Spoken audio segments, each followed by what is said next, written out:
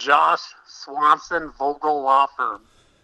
Coming to us from his home office down in the deep, deep basement of his home office, of course, on our Bakken Barbecue phone lines here. And Josh Swanson, are you in the deep bowels of your basement there?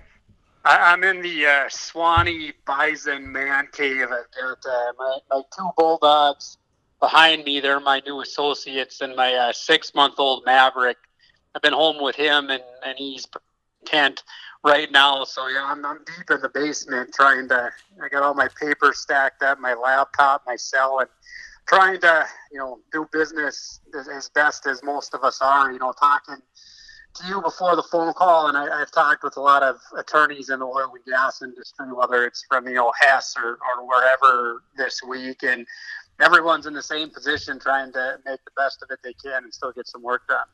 Well, and that's one of the things, too, is, as far as I know, even if you could get a court date, there's no courts that are really taking cases. I know they're doing some emergency cases, but right now in terms of attorneys, I would imagine you guys are really busy because of the due diligence and contracts and all kinds of different things that comes into the play right now, whether it's contract disputes. And one of the things I wanted to ask you about, and we'll get to that in just a second, is this force majeure, which I'm seeing a lot of more and more in headlines. I'm not seeing it in application, but I am seeing it in headlines, starting with the NBA is how I'll phrase it. But you guys are staying pretty busy, though, just even with the courts not scheduling dates, you guys are still busy. Yeah, and the news of Whiting's Chapter 11, when a company takes action like that and files for bankruptcy, there's a lot of other things that are triggered, including an automatic stay and a lot of state pending litigation or even litigation in federal court. So we have clients dealing with that, and a lot of your listeners, wherever they are service providers that have done work, whether it's on wells or pipelines, and there's issues that come up. If there's accounts receivable and folks are needing to get paid, at one point, do they file a lien to make sure they're a secured creditor versus an unsecured creditor? And we've been getting a lot of calls on that from our clients and taking action there, and a lot of contract issues. You're right. In fact, the force majeure clause, I was on a webinar with Baker Donaldson, a big national firm, earlier this week, and that's something that's going to come up, and it is coming up right now. A lot of your listeners have probably heard, another industry, restaurant and dining, the Cheesecake Factory in late March, sent a letter to all their landlords into malls saying that they're not going to pay rent starting in April because of the COVID-19 crisis. And there are a lot of force majeure issues at play, and I'm real glad to talk to you, legal nerd that I am. I actually did a law review article for the UND Law Journal back in 2014 called The Hand of God, limiting the impact of the force majeure clause in an oil and gas lease. So I've looked through that a couple times, and you're absolutely right. Those cases have already started to make their way through the court system. So it's something we're keeping an eye on. It's something that our clients are very, very aware of. And if listeners out there have agreements with the force majeure clause, what they ought to do right away, if they haven't already, is take a look at those, because I know the force majeure language that I draft for clients, that's whether it's in an oil and gas contract or anything else, we require that the party claiming force majeure sends written notice, whether it's within 5 days, 10 days, or 14 days, to the other party of the contract saying, we're hereby notifying you that we're exercising our rights under section 1.15 of the contract, declaring a force majeure event. And if you don't do that, even if there is a force majeure event, it's a creature of contract, and that's what the case law says, that force majeure is what the contract says it is. And in some cases, it'll need to be interpreted by the courts. But if your contract says you need to let the other party to the agreement know within 14 days that there's a force majeure event, if you don't do that, whether or not there's a force majeure event doesn't matter, because you've breached or failed to exercise that specific requirement in the contract. So it's a really really great topic, and something that your listeners and our clients are very, very aware of or should be aware of. Well, and force majeure, of course, act of God, but it also goes into other areas of pandemic, epidemic, those types of things. So just kind of give a very brief definition of force majeure, because one of the reasons, of course, I'm very attuned to it is because I come from, the upper Midwest where we flood every year. So I do see that term every now and then during flooding seasons, but it's never been a flood of them on the internet like I've seen with the current state of affairs. Yeah, and I'll read you an example of a force majeure clause that I typically use or ask for revisions to in an oil and gas contract. Quote, this lease shall not be terminated nor lessee held liable in damages if compliance with covenants in this lease is prevented or hindered by an act of God, of the public entity, adverse field, weather or market conditions, labor disputes, inability to obtain materials in the open market or transportation thereof, inability to obtain governmental permits or approvals necessary to lessee's operations, such circumstances of events being hereafter referred to as force majeure. Lessee shall notify lessor in writing within 15 days of the first occurrence of any claimed events defined herein, which prevents or hinders any compliance. Such notice required in order for said events to qualify as force majeure. Okay, layman's terms, what does that mean? If there's an act in the contract beyond a party's control, and there's a couple of requirements there that are in the case law, and folks can, they're welcome to go read my law review article, The Hand of God, Limiting the Impact of the Force Majeure Clause. Shameless self-plug there for that.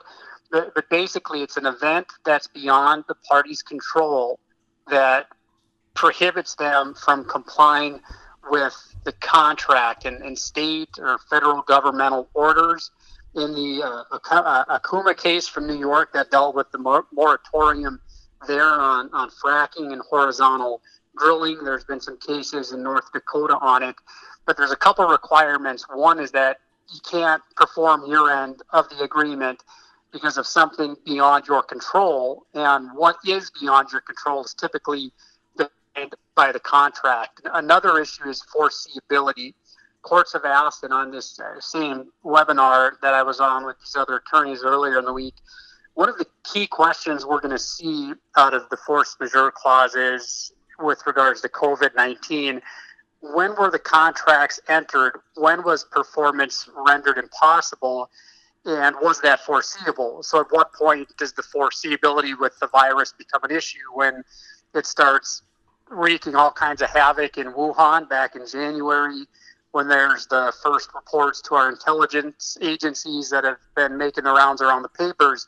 So that'll be a factual question for the court, and different judges are going to see that differently. So I don't know if litigants will be forum shopping a little bit, trying to find the right judge that might be most sympathetic to their clause, because some of the clauses, I was looking through a master services agreement for a client this morning that specifically says that epidemics are covered by force majeure. But the problem there that I'm foreseeing for the adverse party on our side is they never exercise written notice.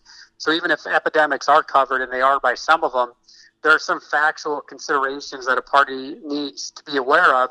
And a court is going to say, it might sound a little callous, and there are issues impacting every business right now in the economy, whether it's oil and gas, restaurant, retail, bars, obviously healthcare. But the courts are going to defer to what the contract says. And that's what the case law, the one consistency in the force majeure case law is. It's a creature of contract, and the parties can set their rights and obligations vis-a-vis one another by the contract. So even if it seems unfair or inequitable, if the contract dictates what it is, that's what's going to control. So it's a real interesting legal question, and obviously for business purposes, people out there listening need to go take a look at contracts they have right now and see what their contract says about the force majeure clause, because, we've seen it back in, you mentioned the flooding back in, around 2011 when Minot just got hammered. Letters went out from the Industrial Commission to operators saying you better berm your well site so there's no overland flooding and contamination, etc. So it's something that we've seen before with flooding and weather. but not in this context on such a wide scale. I did want to ask you about parsing some words. Obviously, this is where you attorneys make your money. So, parsing words and that sort of thing. You like that joke? Had to throw it in there. But, this is serious, though, with the word epidemic and pandemic. How much can these terms get parsed, I guess, get interpreted, reinterpreted? I guess I'm hope I'm using the word parse correctly, but it seems like the term epidemic and pandemic could trigger or get caught up on some things. And that's a really good question, Jason, especially when you take a look at, for example, when did the World Health Organization and CDC declare COVID-19 to be a pandemic? Is that an event that, officially under the contract triggers it because that's when it was declared a pandemic versus before that when it was spreading throughout parts of Asia? So that's a really good question, and that is where lawyers make their money as to when do these events occur. And I think, if I'm arguing it, I don't know that I would try to tell the court, well, this wasn't a pandemic or epidemic, Your Honor. I might argue the timeline. In fact, that's what I would probably focus on, depending on the client and the contract, is when did the party have knowledge of the force majeure event being the pandemic, and when was it actually a pandemic or foreseeable? So I think the other end of it that's important too is that if you're a party to a contract with force majeure language, to reach out to the other side, because there's nothing that says, typically when we have a dispute, unless there's certain statutory timelines at play, we don't go rushing to the courthouse right away to file a lawsuit. We reach out to the other party and we try to work through it and say, hey, look, I know I can't comply with this contract. This thing is kicking everyone's butt. We know that we got to pay some money. Let's talk about a payment plan, or let's talk about an agreement, because it's, better to get 50 cents on a dollar right now and then get paid the rest at a later date when this all subsides, than for one party to say what we're probably going to see a lot of companies filing for bankruptcy here. So there's different issues at play with that. But the key thing is, one, you can try to work it out with the other side to the agreement. And I think, Cheesecake Factory, they're doing that as an example, because they're as far as I know, one of the bigger businesses out there that's told landlords, hey, we can't pay right now. So if you're the landlord, what's the alternative? You force Cheesecake Factory into bankruptcy, and then who's going to rent the lease space right now at those retail locations? Well, nobody is going to do it. So there's a lot of, you're a guy that understands business, Jason. So there's a lot of practical implications too, where as a lawyer, I would tell my clients, this is how it could play out. And there really are no good solutions and no good answers. And that's the one thing with this COVID-19 thing. There's really no good example for litigators, for folks in the media, in politics, and even the law. When a judge has to make this decision, there's really no good example. We've talked about it before. What lawyers do is governed by precedent, by previous cases. Judges look to that when interpreting whether it's a contract, language, statutes, rules, regulations, etc. There's really nothing for a judge to go back to, or as a litigator to tell them, well, judge, go look at the, Spanish flu, influenza that went through in 1919 post-World War I. Well, that was 100 years ago type of thing, and there's really nothing even remotely close to compare it to. So from a legal perspective, I think there's a lot of uncertainty, and I think parties out there, the time to act is right now to protect their interests if they're dealing with a force majeure or they can't perform under the terms of an agreement or a contract. I was talking with an attorney down in Houston, Texas, Chris Cottrell out of Winston-Strom, and he actually called out the Texas Railroad Commission and said, when we talked about the pandemic and the epidemic phrasing and the language, he called out and recommended that the Texas Railroad Commission should actually step forward and get proactive on this and put out a definition or something along those lines. And what I thought of is like what Governor Burgum just did in North Dakota, where you declare an emergency declaration. Of course, again, with flooding, this is very common in the state. Is there anything from the government side, or maybe Lynn Helms, the Director of Mineral Resources, or the Industrial Commission, for them to come out and say, that North Dakota is officially declaring this a pandemic, and the reason we're doing that is so that future court cases can, compare it when it comes to that point versus, do you know what I mean? As far as get ahead of the verbiage, I guess. They absolutely should. And what might seem counterintuitive to listeners, right now, operators aren't prohibited from going out and working the well sites, from servicing them, and from keeping the wells going. Now, from a force majeure perspective, that's a problem because there's no governmental guidance, order, or rule saying their performance is prohibited, so they can still perform under the terms of the contracts, which might be counterintuitive because to exercise and get the protections of that, there's really nothing out there now prohibiting them from doing their work. And if I'm on the flip side of it and I'm arguing for a mineral owner or somebody in a service contract, that's exactly what I'd say is there's no governmental, there's no shelter in place, for example, that's applicable to the oil and gas industry. And I know a lot of folks in the industry, I mean, we need oil and gas. I mean, there's obviously too much of a supply right now, which is part of the problem. But there's different issues that come along with shutting wells in, expenses with that, cash flow, etc. But so long as those operators can keep those wells going, performance isn't rendered impossible under a governmental rule, order, or regulation.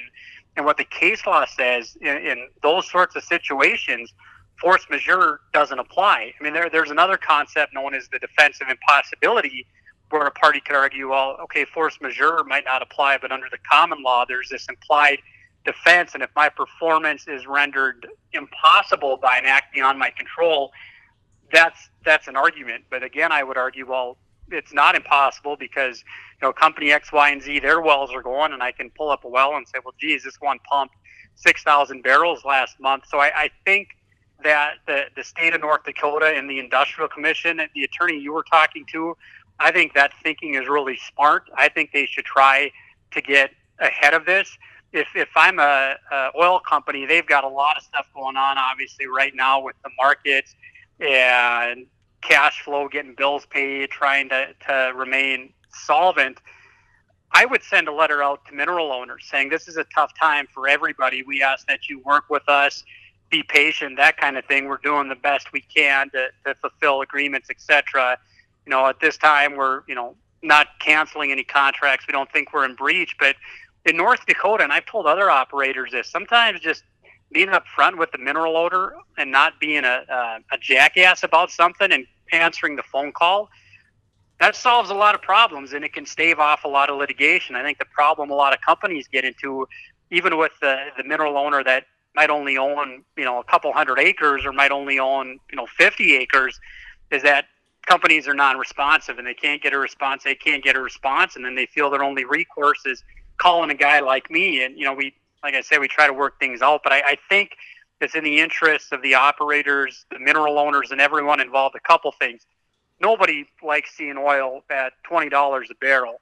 And it's pretty scary. The same call I was on earlier in the week, an attorney there said it wouldn't surprise him if oil went negative, just like natural gas did. That's scary for everybody. Nobody wants that because in addition to mineral owners not getting their checks, it impacts a lot of workers. It impacts a lot of guys that you and I know, and it's not good for the state. It's not good for tax collection. It's not good for revenue. So everybody wants to see this thing get better before it gets worse.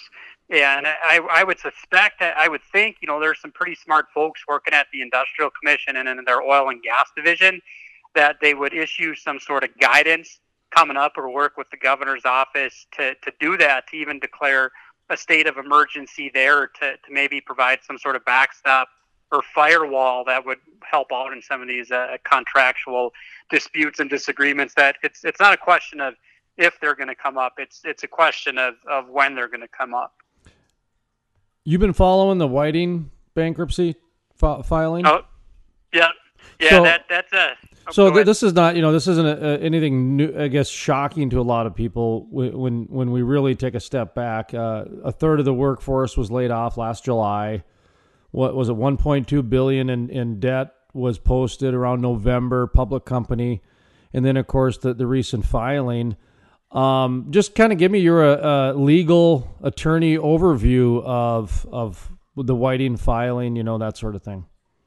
And I'll start by giving a lawyer type disclaimer. I'm not a bankruptcy debtor creditor attorney. We do have those at Vogel, and I work closely with them on contract cases that involve those kind of issues. Having said that, I suppose the good news is it's a Chapter 11, which means they're trying to restructure. They're not liquidating the company, as far as I know and what I've seen and read. They're going to keep the wells going because they need cash coming in. They need assets. And I think, if I'm remembering right, their assets right now exceed their liabilities. And I don't know if it's on a 2-to-1 ratio. I can't remember what I was reading yesterday about it. So, they need to pay off their creditors and lenders. One of the big issues is talking to attorneys who know a lot more about this than I do, is that the oil and gas game is a real cash intensive business. There's a lot of capital. These wells aren't cheap. They cost many, many millions of dollars. And the issue that's coming up that a lot of operators are going to be facing, from what it sounds like, is when they need to tap into those credit lines or get financing, lenders are going to say, we can't do it right now. I think that's probably where some of the issues coming up, or discussions being had right now, I'm sure, at oil and gas offices across the country, whether it's big time operators like Whiting or the small independent ones, are, if we need to get financing or cash, where can we get it? And where can we, a lot of these operators, it as well as anybody, Jason, they were trimming their belts and cutting costs and trying to be as efficient as possible. And this COVID-19 thing and the dispute between the Russians and Saudis and OPEC, it could not have come at a worse time. I mean, you talk about the worst time for all of this to hit this industry. It was right now. So not only are you trying to battle the stuff beyond your control with the Russians and Saudis and them flooding the market, okay, now all of a sudden people aren't driving. And even airlines, a big source of fuel, they're not flying near as many planes. So you don't have that demand there, and things are pumping. And pretty soon, I know, talking to this other attorney in Louisiana, one of their senators, I think Cassidy down there, was trying to push through getting the United States to buy up oil and gas to put into the strategic reserve with where price is at right now. And a problem that we're going to start seeing pretty quick is they're going to run out of storage space to put it once they pump it. And that's not good for anybody. So with the Whiting situation, the real unfortunate thing about it, talking to other folks in the industry, is that they're might be the first, but they're certainly probably not the last. And when will this thing get better is a question that nobody can answer. And when folks like you and me are sitting at home, aren't driving, aren't traveling, that puts a big ding in demand, and summer travel season's coming up. So, I hope and pray, I really do, that for the sake of everybody, this thing's, we all want it to be over sooner rather than later. But the real scary thing is, we were talking before the call, this could fundamentally alter the economy as we know it, and have a real, it's not a question of how it's going to impact our lives and market. It's a question of how severe it'll be. And is this a 1-year thing, a 2-year thing? The Great Recession back in 2008 with the housing crisis and the financial markets, took a couple of years to bounce back from that. You look at the Great Depression, it was really World War II that finally pulled us out of the doldrums for that. And those are situations where, again, I would really hope our leaders in Congress and at the state level are having those discussions now and trying to come up with a plan. Because if you try to shoestring this thing together, and at a certain point, you just can't keep doing a phase 3 and a phase 4 and a phase 5 where you're doling out trillions and trillions at a time. So in the short term, I think folks are trying the best they can to get through it, and Whiting, hopefully they get on more solid footing and they can keep on going. But man, brother, it's a really uncertain and frankly scary time for a lot of people. No, I think your example of probably the Great Depression is the only realistic comparison that you could probably make with this, and even that's not applicable. This is a global recession, and it is all connected. And it just so happens that we pretty much all use the same bartering system. So We have a very good connectivity with the internet. We've got a bartering system that seems to be somewhat universal. There's a lot of difference. The one thing that is the same, though, and the reason I say that the Great Depression is probably a good comparison is not only was the Great Depression countrywide in terms of the masses, the other, the other recessions were a little bit more pocket oriented, and this industry was affected more than this industry and everything along those lines. The Great Depression, like this one, it's pretty much universal. Outside of a very select few industries, even like you take oil and gas, there's some companies are doing really well because we're still pumping, but most are not. Healthcare, same thing. A lot of them are doing really well, but some are not. Is that the thing that I think is there's a paradigm shift of a technology disruptor that is going to carry us through, much like the Depression did. And the Depression, you had not only the advent of communication, whether it be radio and television, but you also had more of automobiles and kind of that motor engine that really carried us through as well. And I see that the internet is going to be like that, and I also see that the universal bartering system is going to be very similar to that too. Because really, it is. Like you and I were talking earlier. I mean, just the fact that restaurants, just that industry may never be the same. And that's such a great point. When you make the Great Depression comparison, one of the things that happened afterwards is folks saved more. They were less inclined to spend, less inclined to make the big ticket purchases, less inclined to take on credit and pile up debt. And I think that's something that we'll see here after this situation plays out, is folks are going to be a lot more fiscally conservative. They're going to save more. They're going to spend less until they know for certain we're on sure footing. And that really didn't happen in the United States until post-World War II, when you had the baby boomers and the GIs getting back, and they started building houses and going back to school. And then we really had an economic explosion under Eisenhower and into the 60s that, the economy really took off after that. But it was really post-World War II until our economy really took off again. So I think that thinking is spot on, and everything I've read out there from Bloomberg to CNBC to Fox Business, you're hearing a lot of stuff like that. That this is, I think the term you use, that's very apropos. There will be a paradigm shift, no question about it. And you just think about it, folks going, to restaurants and bars after this. Now, some are going to want to run to, whether it's Chubb's Pub or wherever in Fargo, and have a beer, but folks going out to the, whether it's the Mezzalunas of the world or Mackenzie River or whatever, they'll probably be less inclined to do that because we won't know when we'll be out of this. And if we are in a recession, people are going to be less inclined to spend money. So what happens to those workers? Well, what happens to the workers at the factories and plants? And the whole trickle-down effect, we'll see how it shakes out. But we've all seen the unemployment numbers, and the Department of Labor's jobs report comes out today. So when you talk about paradigm shift, the Great Depression is probably the closest thing to compare it to. And obviously we don't want to see bread lines or anything like we did there. But when you talk about, I know a lot of listeners and a lot of folks in the upper Midwest tend to like government staying out of their business.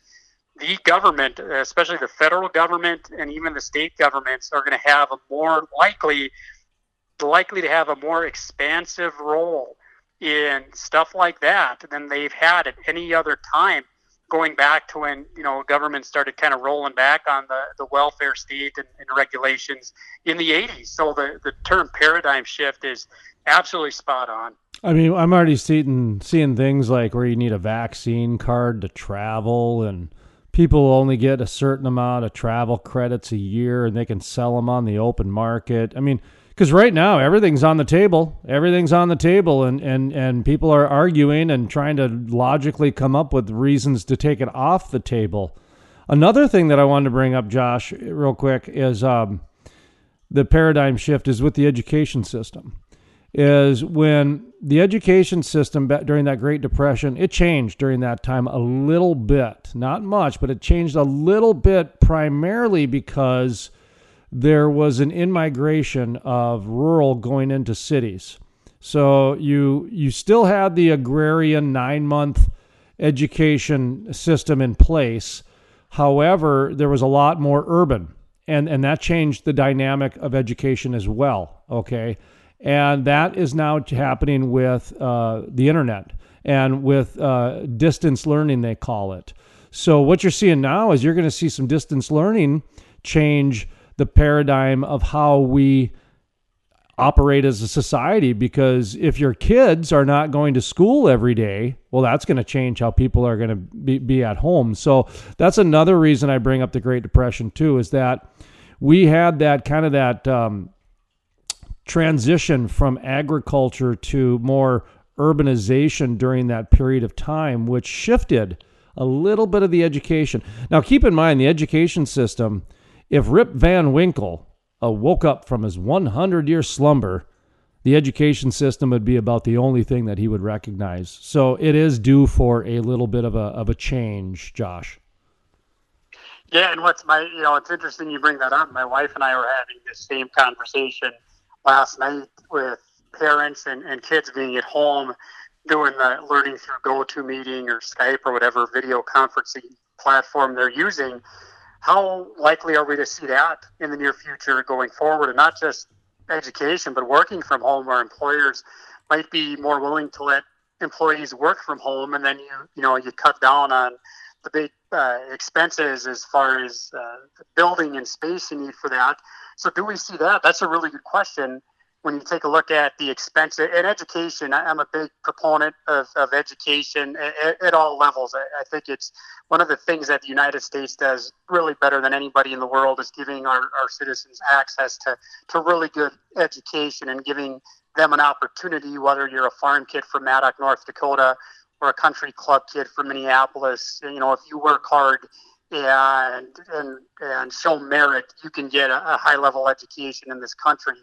But our schools and the education system would be more inclined to let kids do the learning where they stay at home. So it's kind of homeschooling, but on a public level, where you're doing the video conferencing, then you don't need as much space. So you think about it, and not to get too futuristic on us, but I think it's a really fascinating discussion. You look at the classroom crunch and space issues that have come up in Western North Dakota districts with the influx of people and having to do classes like they did in Watford City for a while, and trailers, and the different votes that have come up, like in Williston for expanding the school or doing some building. Is this an option now where kids are going to learn at home, online, doing the video conferencing with their teachers? And if that happens, schools have been providing social services and lunches and things like that for kids who, come from homes where they need it, beyond anything the kids have any control in. But I think one of the areas that will be impacted will be education. And the schools now, most of them staying closed through year end. If this works, where kids are learning and they're learning through online and tech platforms, is that a new option for some of these districts in rural North Dakota where schools are closing? I mean, think about that, Jason. You see all these school consolidations and closures, and trying to get good teachers in areas of not just rural North Dakota, but rural America. I know Governor Burgum's been big into pushing broadband access for rural North Dakota, which I think is critically important. Is that a new option there, where you might not have a school in, Maddock or Leeds or McCluskey or wherever? Now you have kids that can, whether it's getting a laptop or tablet from the state, and they can log on wireless and watch instruction, whether the teachers in Bismarck or Minot. Now, I understand, I'm friends with a lot of teachers. I think there's a huge value to having kids in a classroom from learning and from socialization and everything like that. But is that something that's on the table now going forward? So, kind of tying it all together, when you talk about a paradigm shift, that this is going to impact all areas of our lives, not just the economy, but education and even healthcare. And we've seen that in rural North Dakota, the telemedicine things. And I know Maddock is at telemedicine for probably 15 to 20 years now with the business and tech center we have there. But one of the stories that's real big during the COVID-19 crisis is rural hospitals closing and the lack of services, and the ability for folks to do telemedicine and getting healthcare like that. And I know with the COVID-19, they need to be coming into the big hospitals, but the technology now, fortunately, thank God, Jason, our country has the ability, unlike a lot of other countries, where we can do education and kids can go to school online. And our economy, some of the third world countries and oil and gas producers and developers that are really taking it in the shorts right now, their technology and their use of it isn't as widespread and comprehensive as ours.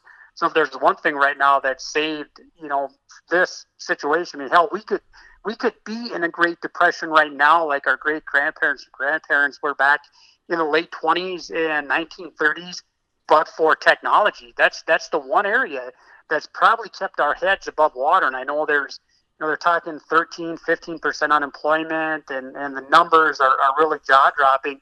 But can you imagine how bad it would be without technology right now? I did want to mention to you, too, the one thing about the education side is, a lot of people are talking about the remote distancing and the utilization of the technology. But the one thing I've noticed is I think it's really illustrated and really shined a light how those K through 6 kids need the social interaction. You start getting into junior high and you start getting into high school and even the colleges. I get where you can become a little more independent and you can, almost get to a syllabus type thing. But there's such an importance during that, during that youth and adolescence to have the kids be socially interactive. I hope that's not lost because I think it's pretty easy to, take a look at the technology. Do you know what I mean by that, Josh? Yeah, and I think an example that comes to mind, I think about my 10-year-old nephew who plays youth baseball, and I think about myself and my brother and our buddies growing up in Maddock playing football and basketball and baseball and track. One of the first places that the youth of our country really learned how to work and behave in a team environment is growing up playing sports, playing the T-balls, playing basketball and interacting with other kids, right? So I hope that isn't lost, and it's a real tough time to be a parent right now. I mean, I know you're a parent, I'm a parent, and we worry about our kids, and we want our kids to be able to go outside, to go to the playground and play. And I feel terrible for my niece and nephews who are cooped up inside right now. My son's 6 months old, so he doesn't have a real solid understanding of what's going on because he's 6 months old. But kids that are in elementary school and all of a sudden they're in home for how long they can't go play with their friends or buddies, and what are we going to lose with that? So I think that'll be one of the stories from a mental health side to pay close attention to, making sure that our kids are doing, not just kids, all of us are doing all right. I know, one of the things I've done with my buddies through one of the video chat platforms, we've had virtual happy hours where it was Monday or Tuesday this week from like 4 to 5:30. There was 4 of us on a video conference, and we knocked back a couple cold ones. And last Friday, I did the same thing with the 4 or 5 other buddies. Just sat upstairs and had a couple Sam Adams while talking to them. And even as grown-ups, one of the things Governor Cuomo had mentioned that I caught in the background, I think last week, is as human beings, we're wired to be part of a community. We're wired to need that social interaction with other people, and we've been wired like that for since the beginning of man, going back to Neanderthals and caveman and everything like that, sitting around a fire. I mean, just think about even now how sitting around a fire brings people together, and when you lose that or cut it off, when all of us have to stay at home, I mean, that's a big deal. That's a really big deal. So I think something, and not to get too far afield, but something I would tell your listeners, and I've told the listeners on the Buys and Illustrated podcast, I mean, things just interacting with other people, getting on a video conference, whether it's, having your kids talk to their buddies or their grandparents, or even for us adults, having something like a virtual happy hour. I mean, from a mental health perspective, I know for me, sitting at home working all day, that's been something that's really, really helped me out. And I was surprised, in fact, how much it has helped me out with, my wife being in the healthcare field and working at the cancer center here in Fargo. She has to go to work, and I'm sitting working from home. So just talking with other people is something that's really, really important, whether you're an adult or whether you're in 5th or 6th grade trying to, figure out how to adjust and hang out with your buddies. Well, that's the thing, man. There's still a lot to be happy about out there. There's more ways to communicate with people. There's, different ways to utilize technology to your advantage in today's day and age. And in the world of business, I try to tell people that it is difficult right now. I get that. But at the end of the day, there's still the same amount of, there's more money out there than ever before. So it's just, less people have it. So you got to figure out how to build a better mousetrap, how to have, a better steak sandwich and that type of thing. And there is still opportunity out there. Right now, the opportunity is very small and the opportunity is very niche, and you just got to find what that is. Your business, though, is one of those that's going to keep going. So talk to us about how you make some money, how you are, keeping your name out there during this time, so people can get in touch with you if they need some work done during this time of. I call it a great time to get some due diligence done. I mean, you can't find a better time to get due diligence than now. Yeah, and that's the thing. You've got to work, even in our line of business where work's coming in. You got to be out there pounding the pavement. You got to be talking to your clients and letting them know what kind of services that you have. And contract law is a big one right now. And even something, not to sound too dark or macabre, but estate planning is a situation where we've been maybe a little surprised as attorneys how many folks want to get healthcare directives in place or to update wills or do estate planning. And even for things, the federal legislation that's come out, we've advised a lot of our business clients that are employers about that and how they can take advantage of the federal legislation.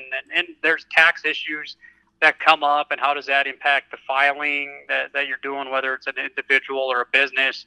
So we're offering a full range of services like we always have. We're working remotely, which is challenging, but with the cell phones and laptops, I'm still getting my hours in and able to connect with my clients. But I tell your listeners, check out the Vogel Law Firm. Just Google us, vogellaw.com, and they can look at our website. We've got a lot. If you click on the blogs tab at the top of the page, we got a lot of articles that we've been putting out in the last couple of weeks talking about what folks should be looking at for services. So they're welcome to do that, and they can always give us a call. We've got our staff. Fortunately, throughout all this, we've been able to keep the vast majority of our staff on, keep them busy, keep them working to make sure they're getting a paycheck. So if your listeners call 701-237-6938, it's 237-6938, they can talk to one of our staffers and get routed to where they need to go. And we'd be happy to help them tackle whatever legal issue that they're facing.